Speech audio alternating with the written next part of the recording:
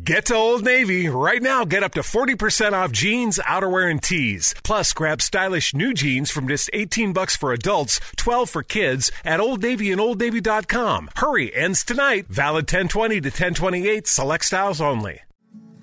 Please can you remind me if you'll be so kind, staring out into space, asking God to hear my case, trying to think of all things past.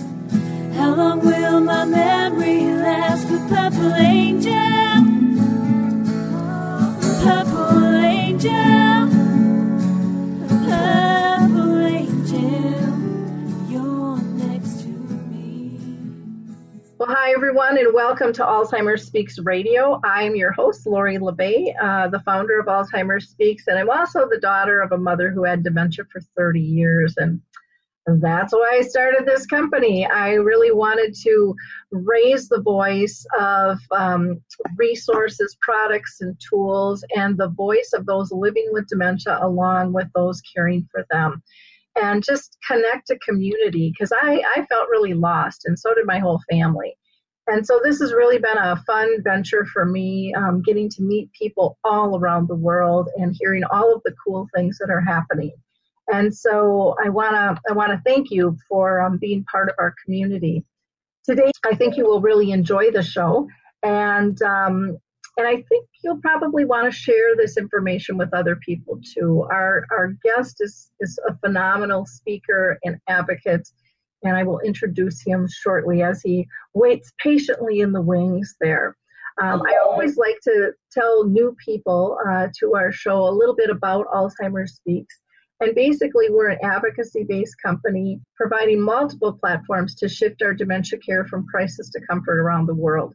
We also help companies expand their brand footprint by leveraging our content and our community to help get the word out of what their work is and how they can help you. So don't worry, we're not going to share your emails or any of that kind of stuff, but it's just nice to be able to put a face with a voice and a product and a service or a tool out there. I know that I personally find that really helpful. I also want to thank all of our listeners because of your loyalty and your time commitment to us. You have elevated Alzheimer's Speaks way beyond what I ever thought we would be. Due to your likes, your clicks, and your shares, you've gotten us recognized by Oprah as a health hero this year, Maria Shriver as Architect of Change, and Dr. Oz as the #1 influencer online for Alzheimer's. And I'm telling you, that wouldn't have happened without you. So all of those accolades, get passed on to you because I truly believe we're a team. And I'd love to hear from you because I know each of you has a story to tell. That's why you're here. We're all connected. And so today we're going to have a really, I think, fun and interesting conversation about the morals and ethics and the challenges of living with dementia. From prior to diagnosis all the way to death, because there's so many things that spin around in our head. And so we are really lucky to have Dr. Stephen G. Post with us. And he is the author of a book called The Moral Challenge of Alzheimer's Disease, Ethical Issues from Diagnosis to Dying. And it's with Johns Hopkins Press, and it's in its 2nd edition. He has worked with individuals and families that have grappled with the challenges of what he calls deep forgetfulness since 1993. So the guy's not a newbie to this topic, and he has a really good handle. He's spoken in more than 150 Alzheimer's Association chapters across the U.S. and Canada. He has addressed more than 100 venues across Europe and Asia, as well, with his message of love for the deeply forgetful.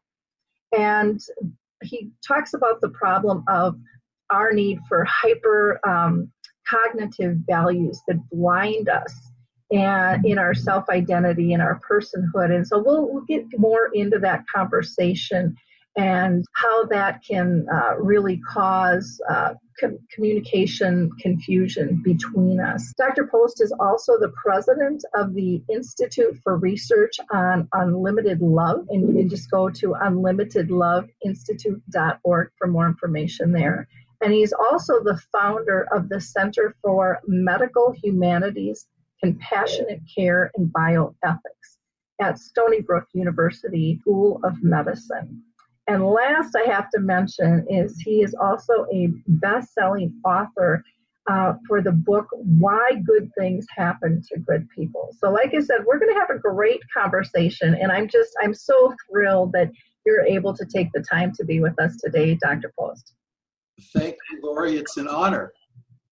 Well, I think it's like I said, I always find these conversations enlightening, and they always stir my mind. And so I'm really excited to talk. Now, you talk about the term deeply forgetful people. And let's go down that one first, because you've got another word too that I want to kind of dissect. And why did you create and feel the need for that phrase, deeply forgetful people?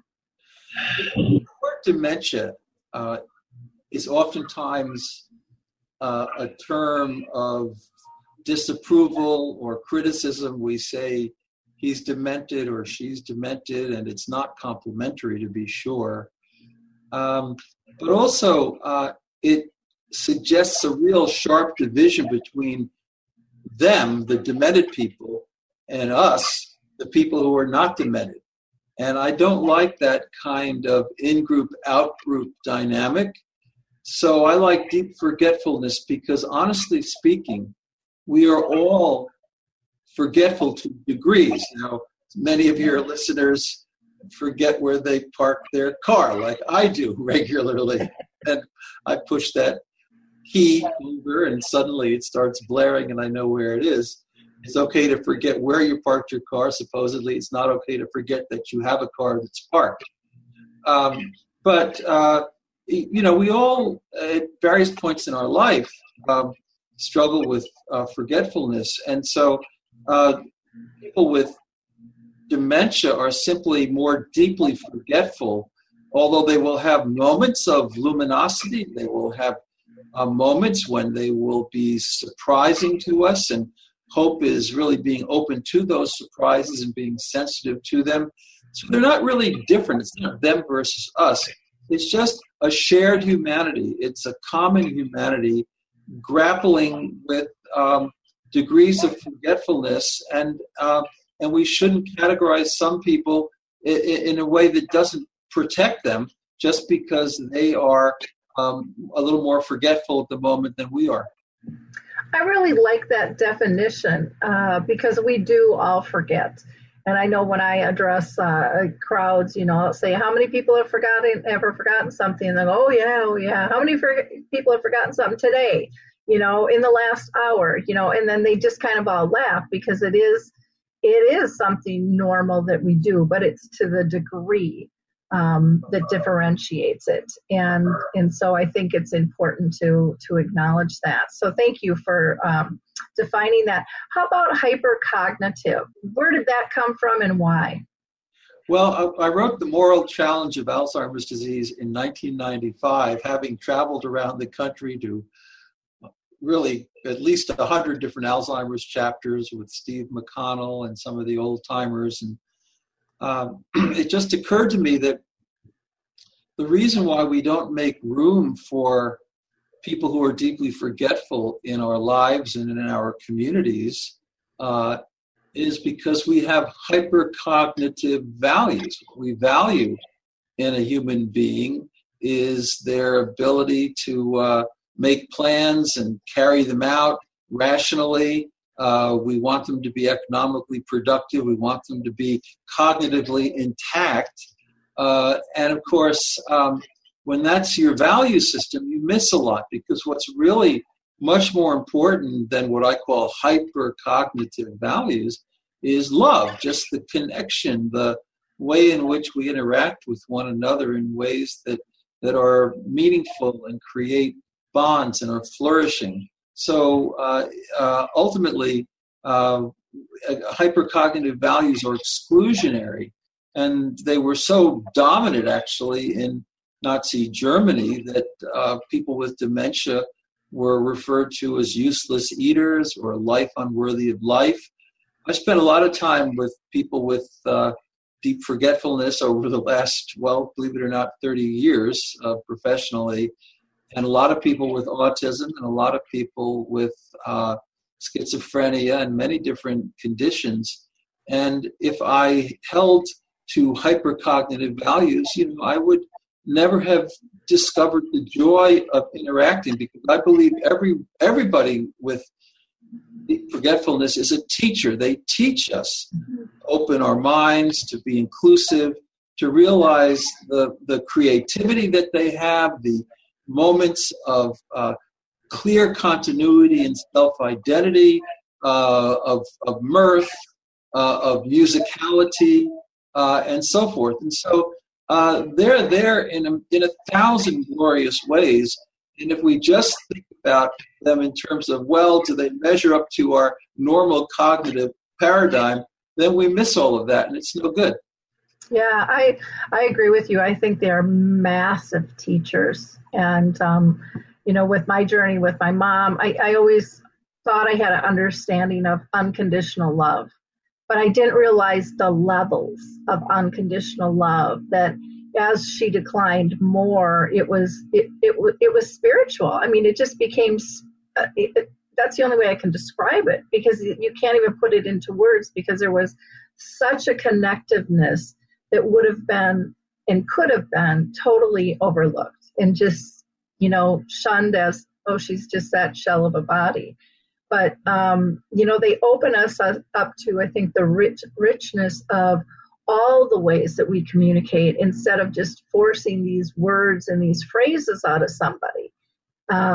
It saddens me when I see that. I understand it because I was there, and it's an adjustment to learn to communicate in a different fashion, even though we all pretty much know the value and the importance of nonverbals. We all have felt it when somebody's walked into the room and it's changed everything and not a word has been spoken.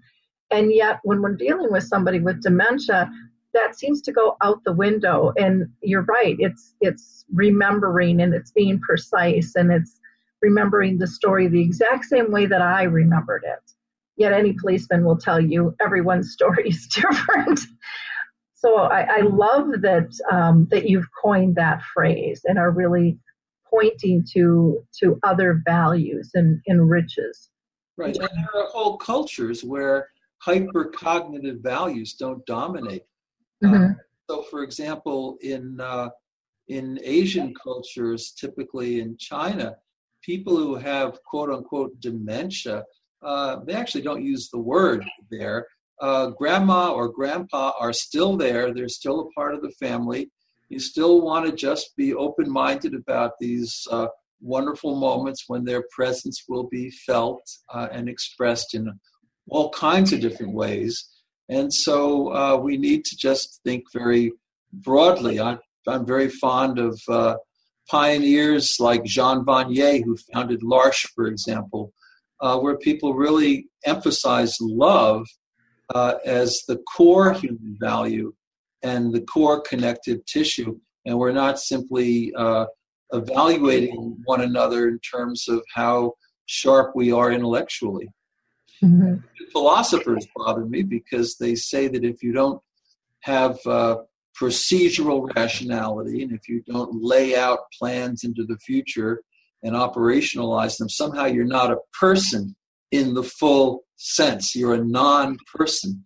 And as soon as you're a non-person, somehow you become vulnerable, and that's a real problem. Yeah. Well, I know for myself, I have a conflict a lot of times just with medical models or academia models, because it's from A to B to C to D. And I've just found that you have to be fluid, in life, and with people with dementia, it reduces stress on everybody's part. It opens your mind to learning different ways and looking for different things, and really having the goal at hand versus the process to the goal. Yeah, so I'm not a big fan of stage theories.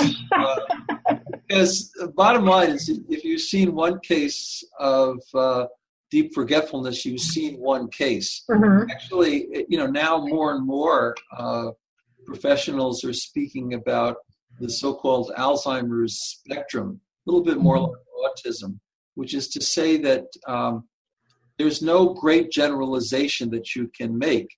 I've known many cases where people who you might have thought were long since, quote unquote, gone, came back. That's why music and memory is so inspiring around the country. You may see several minutes when someone is more aware of who they are, and then they'll fade. But to the caregivers, it's a eureka moment because they realize, no, I'm not caring for a shell, a husk, etc. But grandma is still there underneath it all, and so I'm always wanting to communicate with people and look for little signs that they're trying to convey to me. And if I just think, well, this is a intractable progression from point A to point B to point C, I miss all of the richness of the individual experience. Yeah. What do you think about the word behavior? Because that's one I want to toss out the door. And, I personally think that we need to look at them like signals and clues as to why they're reacting the way they are. But that seems to be an issue. It doesn't fit in this mold, so we're going to call it a behavior. And that's used a lot in the world of dementia. Oh, I think that you're quite right, that so often agitation and a whole variety of quote-unquote behaviors are really ways of communicating various things that we are simply not quite aware of. There's a wonderful psychologist at Georgetown named Stephen Sabat who's written a lot about this. So the challenge is to really learn the art of communication with these individuals and to see everything they're engaging in as a part of a larger communicative effort. I remember once I was out in St. Louis, Missouri, at an art program for people who were deeply forgetful, and there was an old gentleman who kept drawing the same line in the middle of a picture. We would ask him, Jim, what does that mean? How are you? How are your kids? He couldn't respond much, but then one day, surprisingly, he said, this is a map so my daughter can get to my house. And in people with dementia, and the psychiatric literature is very clear about this, there's all kinds of examples of so-called terminal lucidity, people who somehow, say thoughtful things in their last hours. There are many ways in which we need to be open to surprises, and that's what I like to think of in terms of hope. What is hope among the deeply forgetful? Well, it's being open to surprises and never being closed-minded about what might actually happen. Yeah, those are such big gifts when they happen too. I mean, just so touching and so ingrained in you, in your humanity. I mean, that you'll never ever forget those moments. I mean, they can be really small, they can be really funny, they can be really short, but they're always profound, and they bring us back into the reality that you don't really know what's going on with me in here. So over the years, I have a little bit of a background. I'm a psychologist and a philosopher, but I have a little background in pastoral care. And grandkids have always been asking me, "Is Grandma still there? Is Grandma still there?" And I've never had the audacity to say no. I always say, "Of course she's still there." Mm-hmm. The communication process isn't so good right now, but underneath it all, she's there, and you can connect with her with a smile. You can sit and look at her and call her by name and hold her hand, and she's there. And don't be surprised when on a good morning she responds to you. You can see it in Alzheimer's poetry programs. In Brooklyn Heights, there's an Alzheimer's, well, it's actually a remembering center. And you have these Alzheimer's poets who can sit there with a group of 30 or 40 individuals who are really not communicative, but simply by engaging them in an animated way with, say, a well-known poem like Robert Frost's The Road Less Traveled, most of them will chime in, and they'll even get up and they'll be dancing. And you see them, by the way, dancing and music and the Alzheimer's choirs and all these things. The symbolic presence. Neurology says that the symbolic part of reason really is there until the very end. And so that's why people can still hold a rosary bead in their hands and find it meaningful. There are just so many ways in which individuals and their core I-ness, their core self-identity are there. And we just need to be a little more creative and a little more open-minded. And we need to invite ourselves into their worlds. And don't you think we have to get comfortable with silence? To me, it's always this, you got to have a response, and we don't give anybody even time to respond, and we're so uncomfortable with quiet. And yet I always tell people, how often do you just like to sit next to a loved one, hold a hand or touch shoulders or just be in their presence, and nothing, and it brings you comfort. Why can't you go there? Why can't you remember the grace of that? Yeah, I really like presence and silence. Most of us were so caught up in time. I'm a Clevelander, but I've been in New York on loan for 10 years. And I've discovered the New York strut, which is racing from point A to point B and stepping over people on the streets, to be frank. So there's a callousness to it, and we're really caught up in that linkage between past and present and anxiety about the future. People call this the age of anxiety. They've been calling it the age of anxiety for about 60 years, and it is that. Anxiety levels are through the ceiling.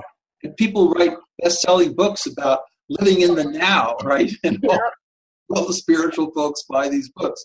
Well, actually, if you want to live in the now, if you want to get free of temporal stress and just live in the now, one of the best things you can do is hang out with somebody who's deeply forgetful, because you really don't have a choice. And I'm all for that. So there is something very peaceful and almost meditational, but it's difficult for people to recognize that they don't have to be caught up in doing. They can also just be. Yeah. Well, I always said with my mom, she was like the safest place for me to go, because she didn't judge. She didn't have that need to judge. She just was accepting of whoever. And when you were talking about the grandkids and, is grandma still there? I'll remember more than once where we would have a big get together, and the little kids were playing under the table like they do. And my mom would be napping, she's just too tired. And then you would hear her giggle, and right after she giggled, they popped out under the table. It's like her energy knew that they were coming, and she was so connected to that. And it happened repeatedly, and we would just watch in amazement how she was so connected to them. I love the intergenerational schools on this note.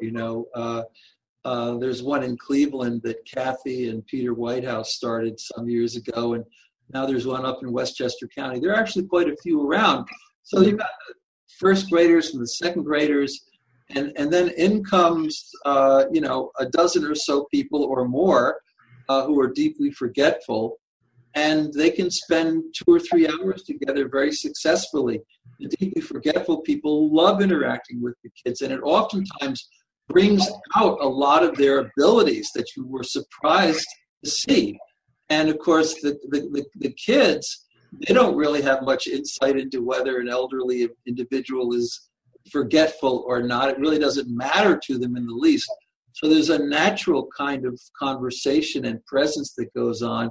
And the same thing with dogs. I was really impressed about 2 years ago. I was giving a talk at an Alzheimer's conference in Sydney, Australia.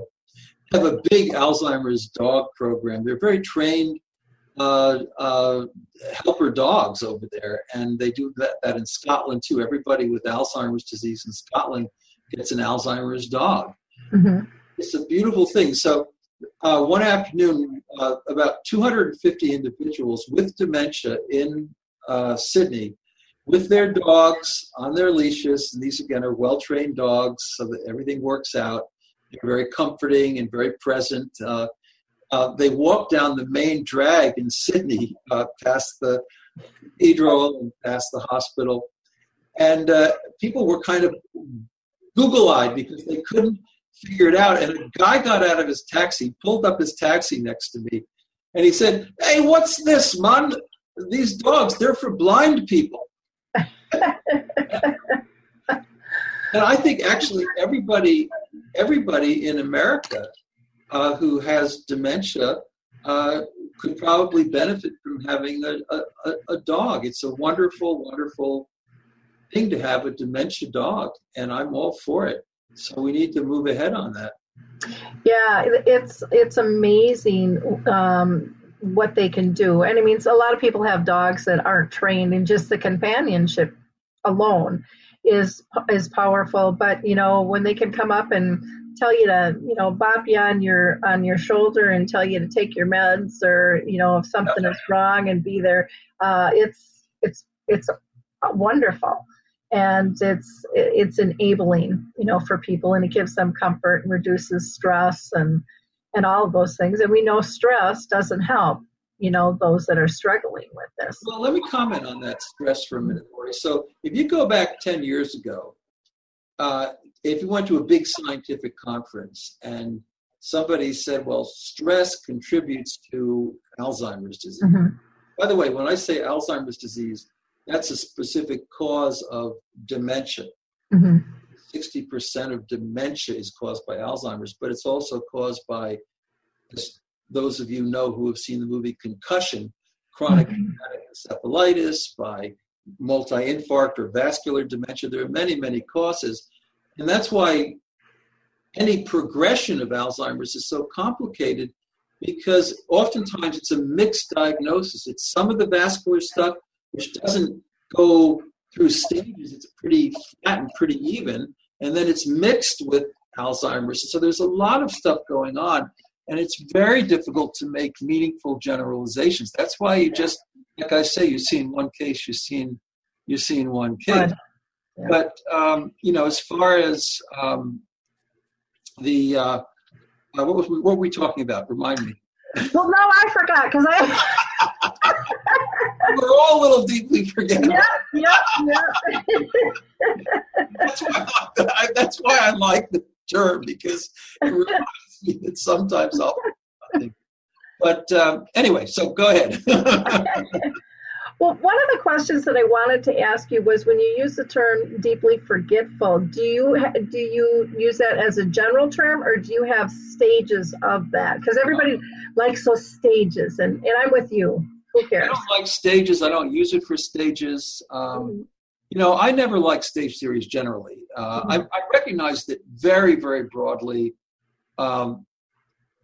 there's probably a preclinical phase where people have some neurological issues going on, but they're not symptomatic.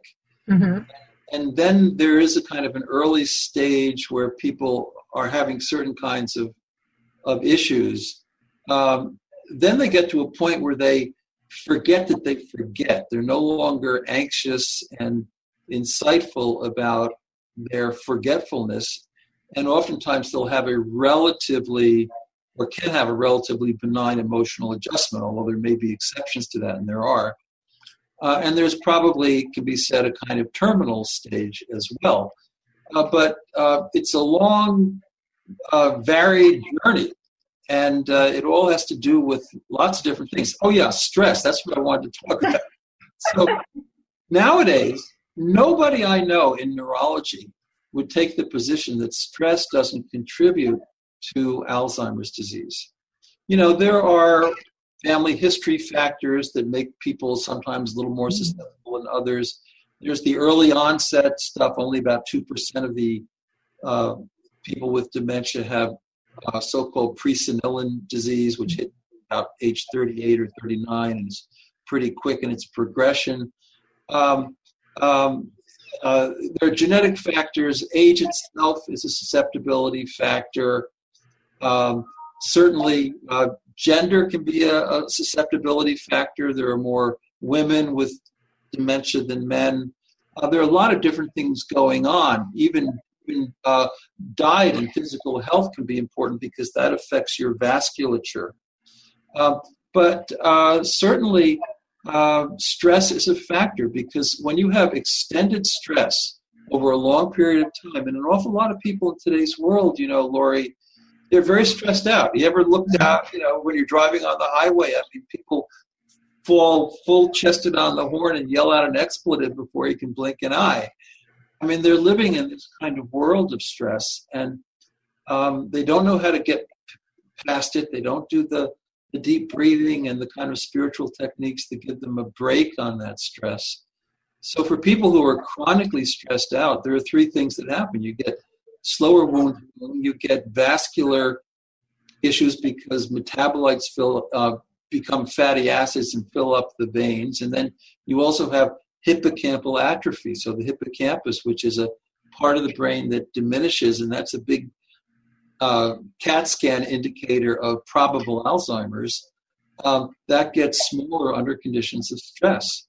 And so there's no question in most people's mind now that to some degree, Alzheimer's is stress related. I don't want to overstate it, but the other studies that are exciting is that the strongest protective factor for older adults with regard to retaining their memory is a sense of purpose. You've probably heard that. All the purpose studies up at Rush in Chicago and so forth, very clear, So these kinds of positive psychological states like purpose, forgiveness, not going through life in a rage, hostile, bitter, ruminating, just kind of learning how to let that go and be free of those sorts of stresses, including chronological stresses. That's all beneficial. Mm-hmm. Yeah, I totally agree. I remember when I went through a divorce like 10 years ago, and I was just in that overwhelmed state. Even though I wanted the divorce, there was just a lot of stuff piling on. And I'll never forget the day my water heater went out. My brother came over and he was fixing it. He said, "Go get me a wrench." And I'm a girl who has my own tools, always have. I didn't know what a wrench looked like. I went upstairs and I went to look, and I'm like, I don't know what a wrench is. And I had to go down, and I brought him a piece of paper and I said, "Can you draw me a wrench?" And he looked at me like, "Are you nuts? You have your own power tools. You always fix stuff." And it made me really realize what someone with dementia or who is deeply forgetful, what that must feel like on a daily basis. And it only happened that one time to me. But I'll never ever forget it, because I couldn't visualize. What they talk about is someone telling them to take their pills and looking right at them and not knowing that's that. It's like, I get that. And it's this emptiness and this overwhelmingness of letting somebody else down because you don't know. It was just an unbelievable moment. Yeah, well, stress and also depression and so forth was called pseudo-dementia, because you'll get these moments in stress and you really do lose normal memory, and then it comes back. So it's not really dementia. Technically, dementia is irreversible, although I must say that people now talk about rementia and music and memory and different kinds of activities. But for sure, when you have an experience like that, like you had, that's why I like to say, again, deeply forgetful. I realize that there are probably hundreds of times in my life when I've had a moment or two, and it kind of is spooky in a way. But if that was what you were experiencing a lot of the time, not all the time, but a lot of the time, because again, the continuities are there. People who are deeply forgetful will still have moments of luminosity. The thing I wanted to say for all the caregivers out there, and this is maybe the message that is most meaningful to me, Alzheimer's disease is not a biological disease. It's partly a biological disease, but it is a biopsychosocial condition, as they say. And that means now that we understand neuroplasticity, we understand how our relational situation, our environmental situation, our psychological situation can actually feed back and shape brain cells, reshape brain cells, and indeed form new synaptic connections between them. That means that however many times people show these brain scans and the glossy, glowy pictures, the bottom line is that it's not just biologically determined. It's also determined in part by the kind of world that we create for these deeply forgetful individuals, because that emotion, that feeling they'll have, the diminution of stress, the acceptance they'll feel, the invitation to be who they are, that will actually feed back directly into their brain and affect the way the brain acts under these conditions. So it is we don't take the word biopsychosocial seriously enough. The medical model, of course, is all bio. So we want to throw a cholinesterase inhibitor at these folks and do these kinds of things. I'm not going to get into that. But I'll tell you one thing. I knew one of the greatest neurologists in American history, Joseph Michael Foley, who was a co-founder of the National Alzheimer's Association and who hired me in 1988 at Case Western as a young assistant professor to work with the deeply forgetful. And, Joe once, when they were doing some of the early research on these so-called cholinesterase inhibitors, he said in a panel that on a scale of 1 to 10, if a good drug is 10, let's say insulin for the treatment of diabetes, what we have for Alzheimer's is probably a 1, if that. It's just not overwhelming. It's not doing a lot of good. And you're still, Peter Whitehouse, who actually has credit for discovering the whole biological basis of these medications, he says it's like treating a brain tumor with aspirin. Aspirin can help in a few symptoms, but it doesn't have an effect overall. Mm-hmm. We don't have anything that has an overall effect yet. And if you take something like music and memory, where people actually sort of come back temporarily into who they are and they get rhythmic and they can converse a little bit and salute the flag and whatever it is, that's probably a 7 on a scale of 1 to 10. That's probably a 7. And so what we've done is we've forgotten just how much our interactions, the ways in which we support the deeply forgetful actually is part of the process and will affect progression to some degree. Well, I could talk with you all day because I'm so in sync with what you're saying. And it's nice to see that there are more social programs coming into play and the creativity, because I think that's one of the things sometimes when we get sucked into a box of this is the way it must be, we lose our creativity. And you see, like you talked about, the singing voice choirs and the music and the arts and the poetry and the if it's knitting or painting or whatever, we're losing that creativeness. And people, I think, so often say, well, they can't do that. They can't do that. Well, we're not allowing them to do that. Have you ever heard of Humanitides? Yeah. Because they do some cool stuff in terms of getting people, back into thinking and believing that they can do some things that others have told them for years they can't.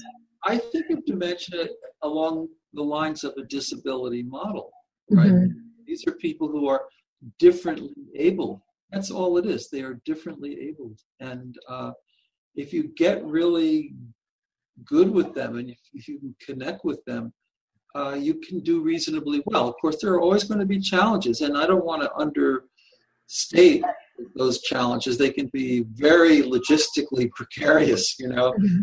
and you can run into all kinds of difficulties. But in general, deeply forgetful people have a kind of presence about them that I find to be almost beautiful and even luminous. So my wife, Mitsuko, is from Kyoto, Japan, which is the center of Zen Buddhism in Japan. They have all these big Buddhist temples. And in Japan, they think of dementia differently. So there's this wonderful book that a caregiver wrote, a woman who was the daughter-in-law, and she was writing it about her father-in-law, because it's a patriarchal system, so she's going to be the one taking care of her husband's dad. Mm-hmm. And, he's got pretty severe dementia, and he defecates on the tatami mat, the straw mats. Now, if I even set the corner of my shoe on the tatami mat, I'm in trouble for a week, right? Because that's got to be clean all the time. So the caregiver is on her knees, and she's scrubbing this tatami mat, and she's really frustrated. She's in tears. She's cursing. And then she looks up, and she sees her father-in-law. And there he is. The sun is shining through the open window, and he's just in the pure present. He's not stressed at all. He's just there in the moment. And the image is meant to kind of evoke this sense that somehow, because he's free of chronology, free of time, that he's found a place, a space in the universe that's kind of special. And 3 years ago, I was invited to Bangalore in India, which is a wonderful place. If you've been there, anyone to India, it's great, big airport. And I was invited to run a conference at the Indian Institute for Advanced Studies. So all these incredible neurologists and Alzheimer's folks from that part of the world were there. And I gave a talk about the value of deeply forgetful people and what we learn from them. And that there's a different kind of rationality than just being able to think in a forward way. There's the symbolic rationality where we can connect with certain symbols and voices and things in our environment that are sort of part of who we are. And we need to emphasize that. And I said that what's really important isn't so much reason. That's a Western thing. But what's really important is just consciousness, being. Mm-hmm. And so at that point, His Holiness, the Dalai Lama, and Richard Gere walked in because they hang out there occasionally. It was completely unexpected. And I was giving this talk, and His Holiness quietly sat down, and he listened, and then he stood up and he put his hand down on the table, and he said, yes, there is no reason to think that your consciousness, because you are not forgetful, is of any greater value than the consciousness of those who are more forgetful than you are. End of story. Wow. That is neat. I also like the word that you used, or the phrase, differently abled instead of disabled. That's just so powerful, too. Do you know that there are people with diagnoses of Alzheimer's disease who are the psychiatrists use the term disinhibited. So I've known people with Alzheimer's disease who had no artistic gifts that anybody was aware of. Okay? They get demented, and suddenly they turn out to be pretty decent artists. I mean, there are actual case histories of this that have been written. And I knew a fellow in Cleveland, because I spent many years in Cleveland working with this population. There was a fellow who'd been known around Shaker Heights as a pretty nasty guy. I mean, he was really rough on the edges. He becomes demented, and suddenly he's altruistic. And every morning he's riding shotgun in the van, and he's going knocking on doors, and he's cordially and gently helping people with dementia into the van and bringing them to that Foley Elder Health Care Center for their art programs. It's really quite interesting. The great artist Willem de Kooning was a very anxious guy. He had a lot of fist fights in front of bars in Greenwich Village. He gets diagnosed with dementia. His work is so intense and so anxious and so difficult to even look at.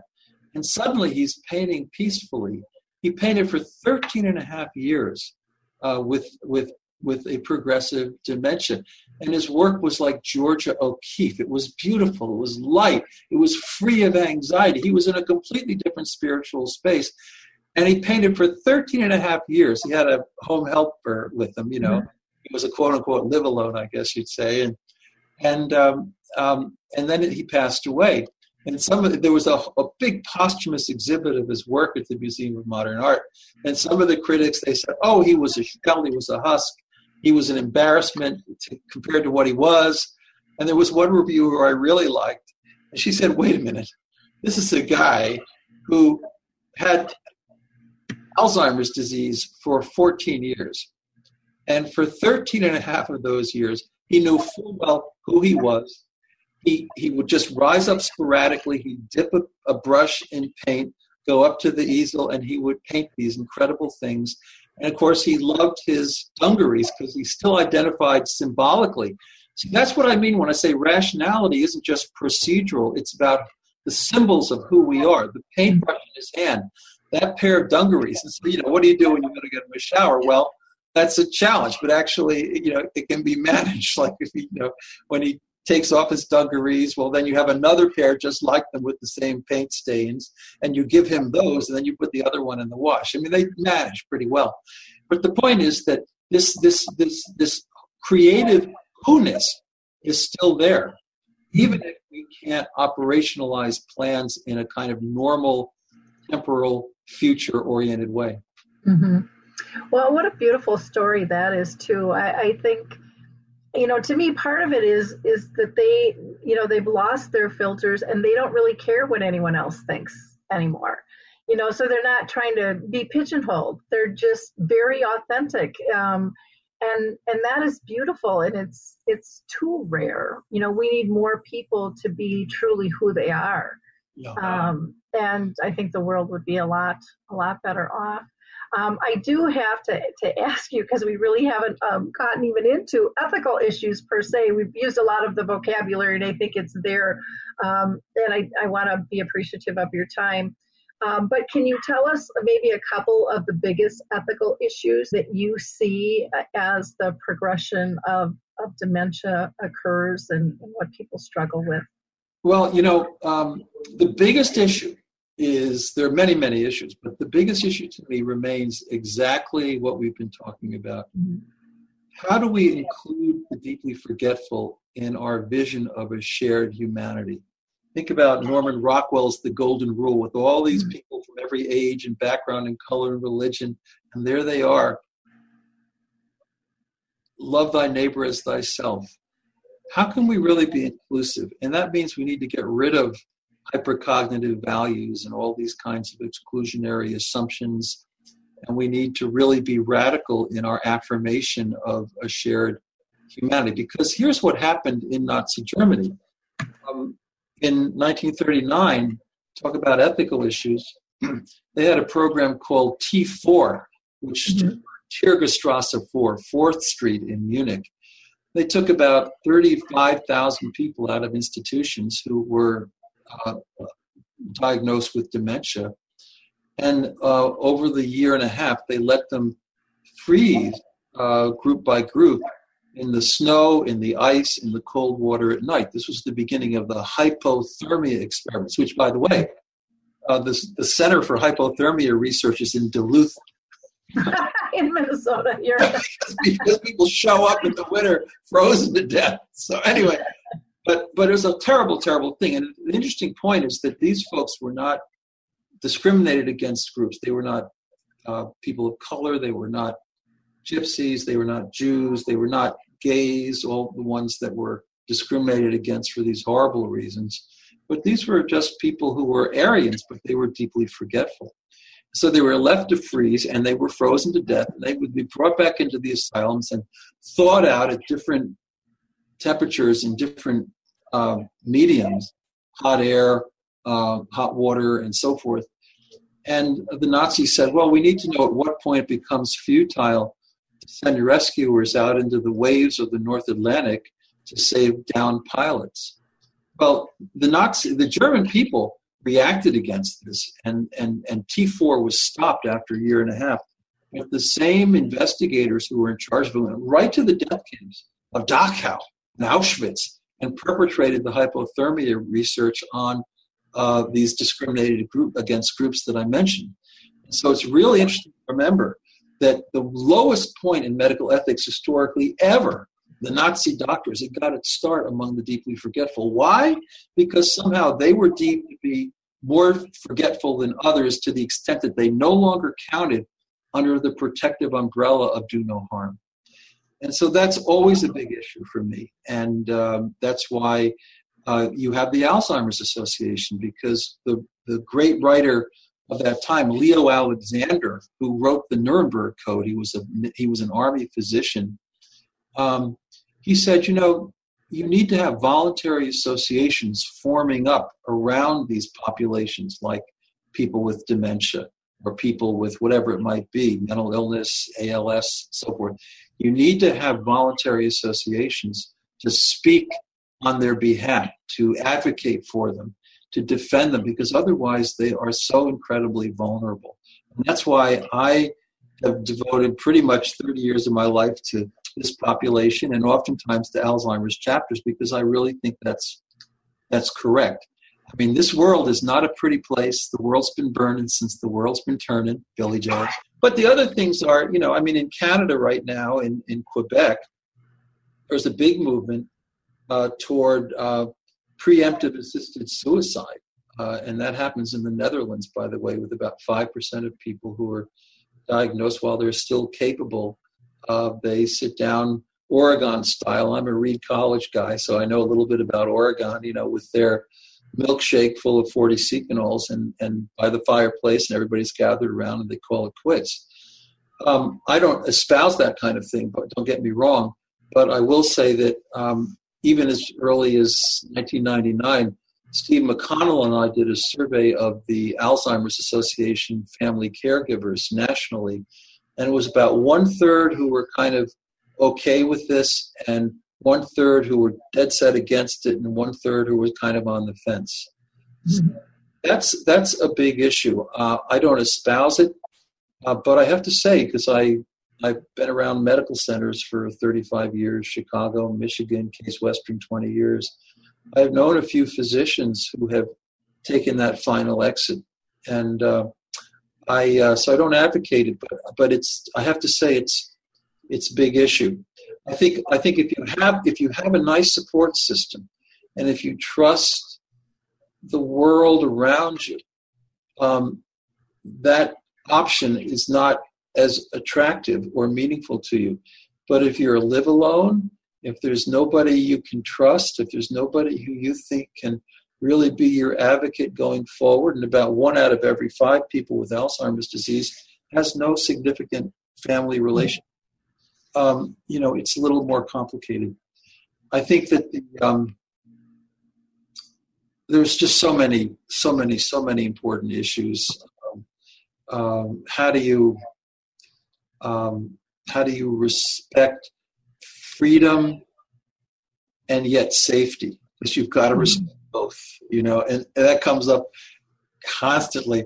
I knew a guy in Cleveland Heights named Leo, and he happened to be originally from Brooklyn. And he said, he had dementia, but he was agnostic about it, or he had what they call agnosia. Mm-hmm. But he was fine. He goes, I'm fine. He wasn't fine because if you asked him the same question 30 seconds later, you got a complete reverse answer. But he said, I've been driving since I was 5 years old. In Brooklyn, my dad used to put me on his knee and we'd drive the Cadillac, and I've been driving all my life. And so his wife, who would take the train into Cleveland and leave Leo at home on his own, he was driving and getting lost and getting in trouble, so she finally had to hide the keys. And he knew how to hotwire a car because he was from Brooklyn. And eventually she had to undo the carburetor, because at that time cars actually had carburetors. And so she came home one afternoon, and there was Leo in the parking lot of the house, in the driveway of the house, and he had a big, brand new, shining Toyota red Camry, which he had gone down to the Toyota place and bought on his own. I give him credit; he really fooled him, Do all the paperwork, did it all, got it done, and there he was dangling these keys in the sunlight. And so all these questions of freedom and safety just go on and on and on. And you want to try to create a world of safety. But on the other hand, whenever it's at all possible, even in very little things, because small things go a long way, Mm-hmm. To the extent that you can give people small choices, it's very valuable. Even when you speak with them, don't ask, well, what would you like for breakfast? Because that just creates anxiety. But if you ask them, would you like post toasties or ham and eggs? That cues them, and they'll say, oh, post toasties, so you have to give them opportunities when you can to make small choices within a template of relative safety. Yeah. Well, and that makes so much sense. I mean, even just when we go out to eat, the menus are so expansive now. I mean, I get overwhelmed when they tell me the soups and the salad dressings. I can't remember them all. And I look at my friends and they can't either, and so it's like, just, give us a couple. My daughter always gets more tempered with me about it because she's embarrassed. I think that artificial nutrition and hydration, feeding pegs, remain a big issue. It's actually the case that now they are used less and less and less, and people utilize assisted oral feeding much more. But the feeding peg is still an area of controversy. The one reason why people who are deeply forgetful are still tied up to chairs in nursing homes is because they have no insight into what that little 2 inches of tube is that's sticking out their belly, usually tape. So they pull on it, and they pull it out, and then they have to be restrained because it has to be replaced. And then they're sitting in their urine, they're getting skin ulcers and decubiti and infections and all those kinds of things. Plus, they also have a significantly higher rate of aspiration pneumonia. Mm-hmm. So you're better off to do what I did with my grandmother, which was assisted oral feeding. And by the way, just for everybody's information, a feeding peg, percutaneous endoscopic gastrostomy tube, was never used in a deeply forgetful person until 1985. It was only invented in 1979 by Dr. Michael Gatterer at Rainbow Women's and Children's Hospital at Case Western University Hospitals in Cleveland. For what? For young kids who had eating issues and needed to be sustained for periods of time. Gatterer never wanted this to be used in people who were in the end stages of Alzheimer's, where the basic shutting down of the swallowing process and the GI system is just a natural part of a natural dying and always has been. I mean, Cicely Saunders from the hospice movement figured that out decades ago. So but of course, sometimes we attach a lot of symbolic value, and I understand it, to providing water and food and so forth. That's part of our being a common humanity. So I acknowledge the nuances and the complexity of it. But on the other hand, I think that in general, you don't want to impose that sort of technology on people with Alzheimer's. Another big question, too, is what do you do about comorbid conditions? What about somebody who has a really fancy pacemaker? You have to study cardiology now to realize how complicated treatment for heart failure can be. I mean, people have every kind of contraption and wire and tube going around their backs and every place under the sun. And it's very high maintenance. It's very discomforting at times.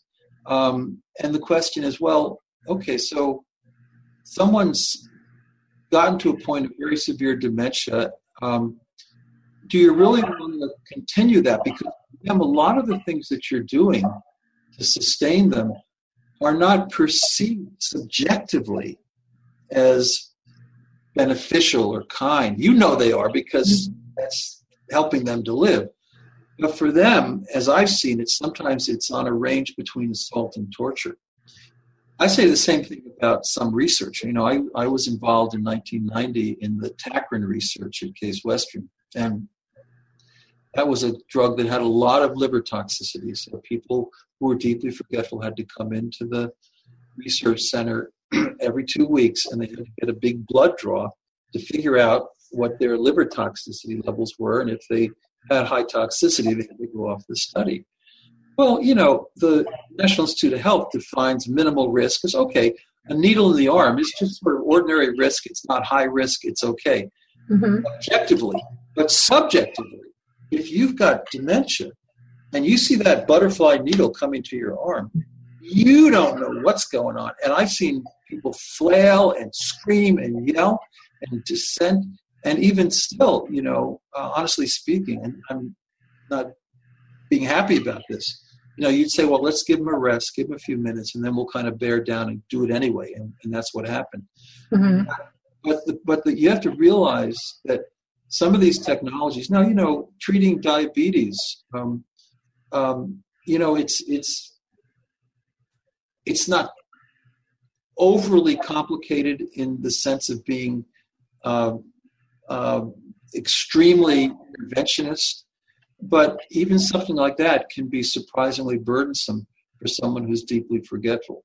So we have to kind of think a lot about how our attitudes towards these underlying conditions that may have been around for years, even before, the actual onset of dementia, how we want to think about them.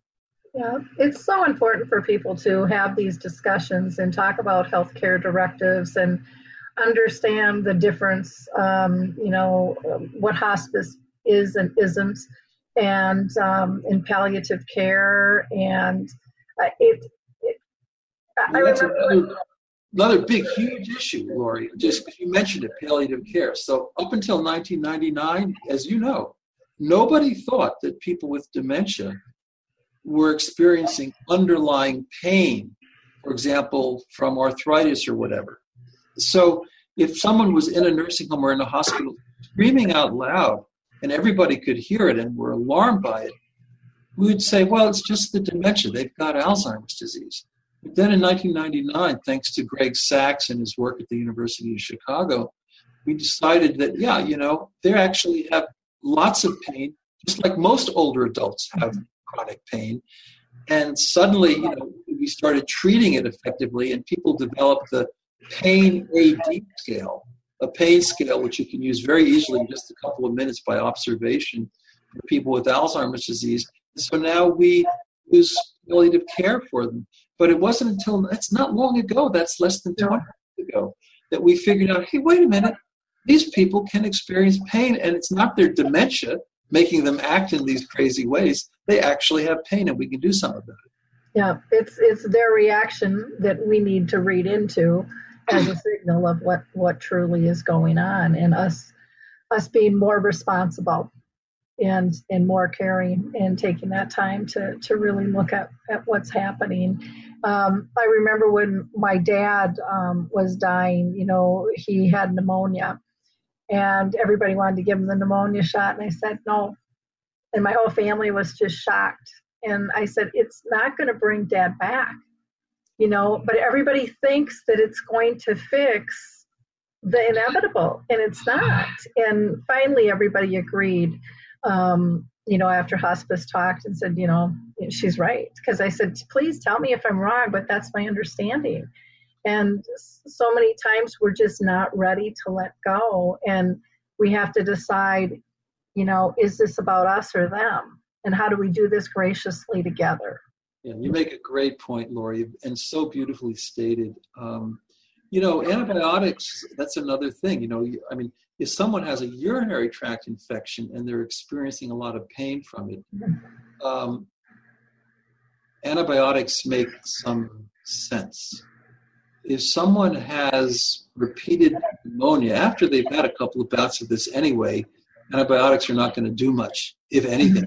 They're very limited in their effects. And it's probably a good sign that the end time has come.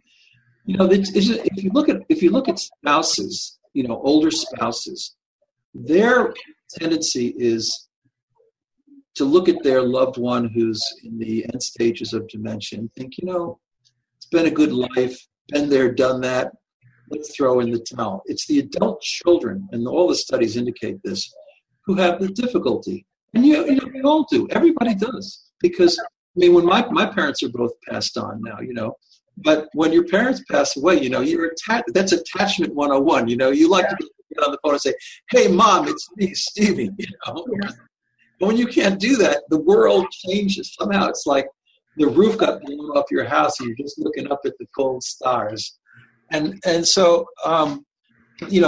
adult children naturally have this feeling that they want to hold on to their parents. And so a lot of times I've found myself in situations where I very empathically talk with the adult children, and I discuss the fact that X, Y, or Z is really not going to be helpful to them.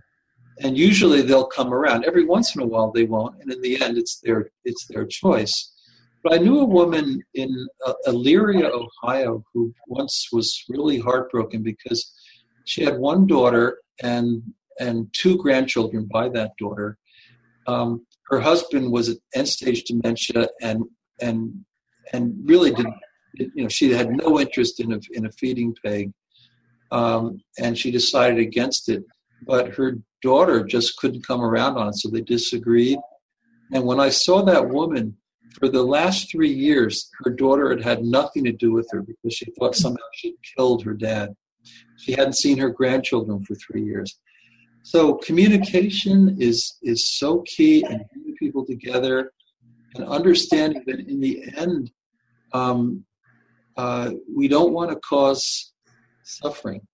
And it's not so much, the odd thing about the feeding pegs is that actually people will, on average, live a little longer with assisted oral feeding than they will with the feeding peg.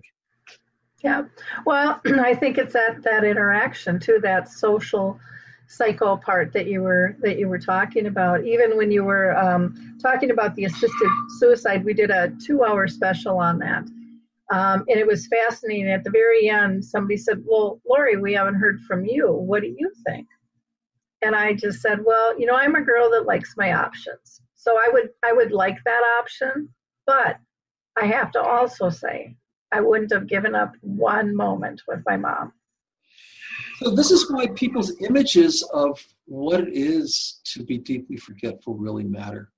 Because if you buy into all these worst case language games, shell, etc., and you don't realize that there's a lot of variation and that every case is different and there is no set pattern really.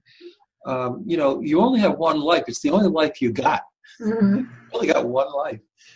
And there can be lots of moments that are meaningful, even though you are deeply forgetful. Okay, and so if you're throwing in the towel preemptively, you're making, that's a major decision, and you really need to think about it. Having said that, I would make the case that, if you look at Oregon and if you look at Vermont and a lot of different places, you can have assisted suicide if two doctors determine that you're going to die within 6 months, that you're lucid of mind and therefore competent to make a choice. Well, that's designed for people with, say, pancreatic cancer, right? But if you have a progressive dementia, you may not be going to die for 20 years, because the range is so varied, but you'll have lost your capacity to make a decision. And so by those rules, by those legal structures, you're actually discriminated against deeply forgetful people. And that's why up in Quebec, they're doing this big program up here. And I think they may actually, again, I don't agree with this stuff necessarily, but I understand that they're actually having euthanasia by advance directive. You could say, well, if I get to a certain condition, I want to call it quits, and I relinquish that to others. But it's a very challenging thing. When I was at Case Western, we had, this will make you laugh, this is 1989, we had a opening for a professorship in medical ethics at the medical school. And we got an application from Dr. Kevorkian, who was up north, right? He was up in Michigan. And his first subject, Janet Atkins, was someone with Alzheimer's disease. And she'd gone up to the University of Washington and been on an early tackroom study, did nothing for her. She was a member of the Hemlock Society. So she, with her husband and the support of her 3 sons, comes to Flint, Michigan, goes behind that old Kmart, gets in a Ford van, and there's Dr. K with his Mercitron machine, language being everything, pushes the butterfly needle in her arm, and it's assisted suicide because she pushes the red button that allows the poison from the third sac to flow into her veins. Now, actually, assisted suicide was not legal, but the laws were unclear up until that time. They were later clarified, and Dr. Kevorkian got in a lot of trouble. But he applied, and I never felt in my heart that I wanted to blame Janet Atkins. Okay, I'm not going to run around and say, "Oh, this is completely off the chart," and I don't get it, because if you go back even to the ancient Roman Stoics like Seneca, they all said we don't like suicide. But if you're old and you're facing a very difficult situation, lived a good life, that's more justifiable than, say, doning an adolescent who jumps off the roof of NYU, which happened in an epidemic about 10 years ago. So, it's a complicated issue, and it's going to be more and more real. But most of the places currently, other than the Netherlands, just rule out the option for deeply forgetful people who are not yet deeply forgetful, but they see it coming. It's complicated. Yeah, it is very complicated, and I think it's something that we have to talk about. We had one friend of mine who has dementia said, he's very much for the assisted suicide or taking his own life, and he doesn't want to live like that. He doesn't want to be a burden. And I said, well, what about your family? And he said, I've talked to my wife. And I said, well, what about your daughter? And he says, I'm still the father. And I said, but you are taking an opportunity for her to care and learn and love you on a level. And I'm just saying, maybe you want to talk to her about that. Thank you. Because to me, the whole deal is the silver lining of accepting deeply forgetful people into our lives. And that's what happened to me as a relatively young guy with my grandmother, who, by the way, she liked M&M's chocolate-covered peanuts, and she would have them in a bowl, right? And she would suck the candy off and suck the chocolate off, but she didn't like the nuts anymore. They were hard on her teeth. So she'd put them all back in the bowl, and I would commission the bowl. And I have to say, I never indulged. I wasn't that accepting. But you learn to accept the forgetfulness. And, there are so many different conditions in human experience, human illness, whether it's amnesia, whatever it might be. Forgetfulness is very real and very significant in human experience. And so if we decide that because we're forgetful, we don't matter, it's not a good thing. Mm-hmm. Yeah. One of I think the biggest lessons that I learned through the journey with my mom, because there were times I was frustrated and I didn't know what to do, and all those things that happen when you're caring for somebody else. But when I learned to ask myself a simple question, it made it all better. And I always got the answer. And the question was, what's the lesson? Yeah. And I realized that applies to all of my life. And it reduces the stress, and it gets you actively looking for the answer instead of worrying about the problem. And I can't thank my mom enough for her journey that she shared with me. Absolutely. It's just, we just have to get back to being human and being compassionate and and like you said earlier, being and realizing that none of us are perfect. Oh, We all forget, and that we, if we're honest, we're probably all differently abled, and there isn't this standard. This thing we're shooting for, to me, doesn't exist anymore. I've kind of gotten rid of the word perfect. yeah. And I care about progress. Thank you. Because I'm a true believer in the spirituality of imperfection. Mm-hmm. I mean, to me, we are all imperfect. We like to get arrogant and think that we know more than we do, and we want to prove this, we want to prove that. But the bottom line is that we're all very imperfect, and our brains are very fragile, imperfect entities. So if you don't accept your own imperfection and the imperfection of people around you, you'll never have a meaningful relationship. You'll never be able to connect with anybody because it's just basically judgment. And so I'm not an alcoholic historically or any other way, but I study AA a lot.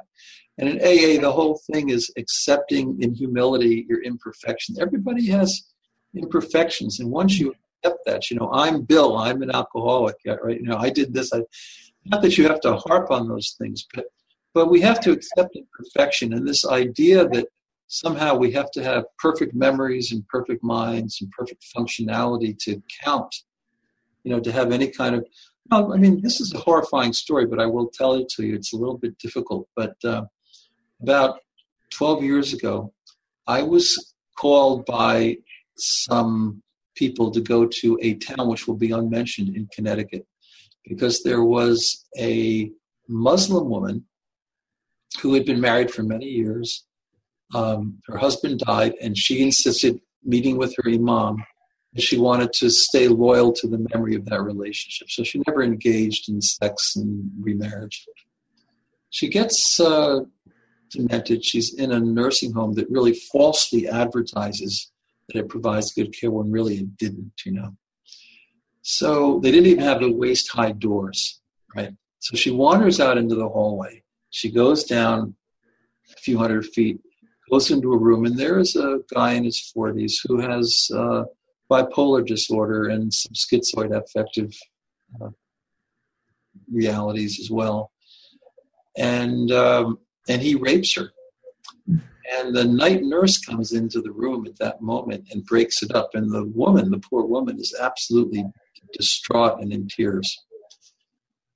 So they had to report this to the state of Connecticut police, which they did. The next morning, they had to report it to the family. Well, they reported to the daughter-in-law, not the son. The son would have been so furious. And the daughter-in-law, of course, had to convey this to the son. And the family sued the nursing home for negligence, right? And I was called by the family to give a deposition. It lasted 5 hours. It was sweaty. It was August. Boy, it was horrifying. These lawyers for the nursing home were saying that under Connecticut law, you cannot harm a person who is deeply forgetful. Do you know why? Because she could not retain the memory of the rape. Okay? She could not retain the memory of the rape. And so I spent 5 hours convincing them that a rape of a person who's deeply forgetful is no different than a rape of anyone else with regard to the principle of do no harm. And ultimately, the case was settled on behalf of the family. I was kind of sad about that because I wanted to go to court and become part of case law. Mm-hmm. But, there's still this tendency to really devalue the lives of the deeply forgetful. And that's the ultimate ethical problem. I mean, the little ones, there are all kinds of little issues, genetics. Do I want to get a genetic screening test? What about confidentiality? What about X, Y, and Z? There are all these things that come up. But ultimately, the great moral challenge is, do we have it in our hearts, in our minds, and in our souls to accept the fact that the difference between them and us is not as great as some people would like us to believe. Well, that's a perfect way to end this conversation for people to think about that. That story, it made me nauseous, that people would go to that point of saying they can't feel, they can't know, they won't remember, it's not important. It's just like, oh my gosh, thank you for standing up for that. Oh yeah. I took a plane home to Cleveland that afternoon, and I took like a half-hour shower because it was just so hot and so sweaty and so ugly. But we did win the case. Wow, that is just, it is just so sad. And if that would have become, case law, that would have opened the door to just so much more ick. It just would have been horrible. Yeah, absolutely. Unbelievable. Well, thank you, Stephen, for taking so much time with us today. I do want to point people to your website, though, Stephen G. Post, and that's Stephen with the PH, so STEPHEN, and then G, Post, POST.com, or his email, post@stephengpost.com. And we also have listed your mailing address you had given me as well. That's listed on the website. Again, thank you so much for your time today. Again, spread the word of Stephen's work, because he's doing amazing things. And if you need a keynoter or a trainer, give him a jingle. Don't forget about his books as well. Go to his website, stephengpost.com. Thanks, everybody. Bye now. Bye-bye. Get to Old Navy. Right now, get up to 40% off jeans, outerwear, and tees. Plus, grab stylish new jeans from just $18 for adults, $12 for kids at Old Navy and OldNavy.com. Hurry, ends tonight. Valid 10/20 to 10/28, select styles only. Get to Old Navy. Right now, get up to 40% off jeans, outerwear, and tees. Plus, grab stylish new jeans from just $18 for adults, $12 for kids at Old Navy and OldNavy.com. Hurry, ends tonight. Valid 10/20 to 10/28, select styles only. Well, hi, I'm Lori LeBay, and I wanted to tell you about Alzheimer's Speaks, which is another great podcast. You see, my own mother lived with dementia for 30 years, and I felt lost. Did you know every 3 seconds someone in the world is being diagnosed with dementia? Odds are it's going to hit your families too. We want to help you connect to services, products, tools, research, and stories so you can be prepared. Please subscribe to Alzheimer's Speaks on your favorite podcast platform.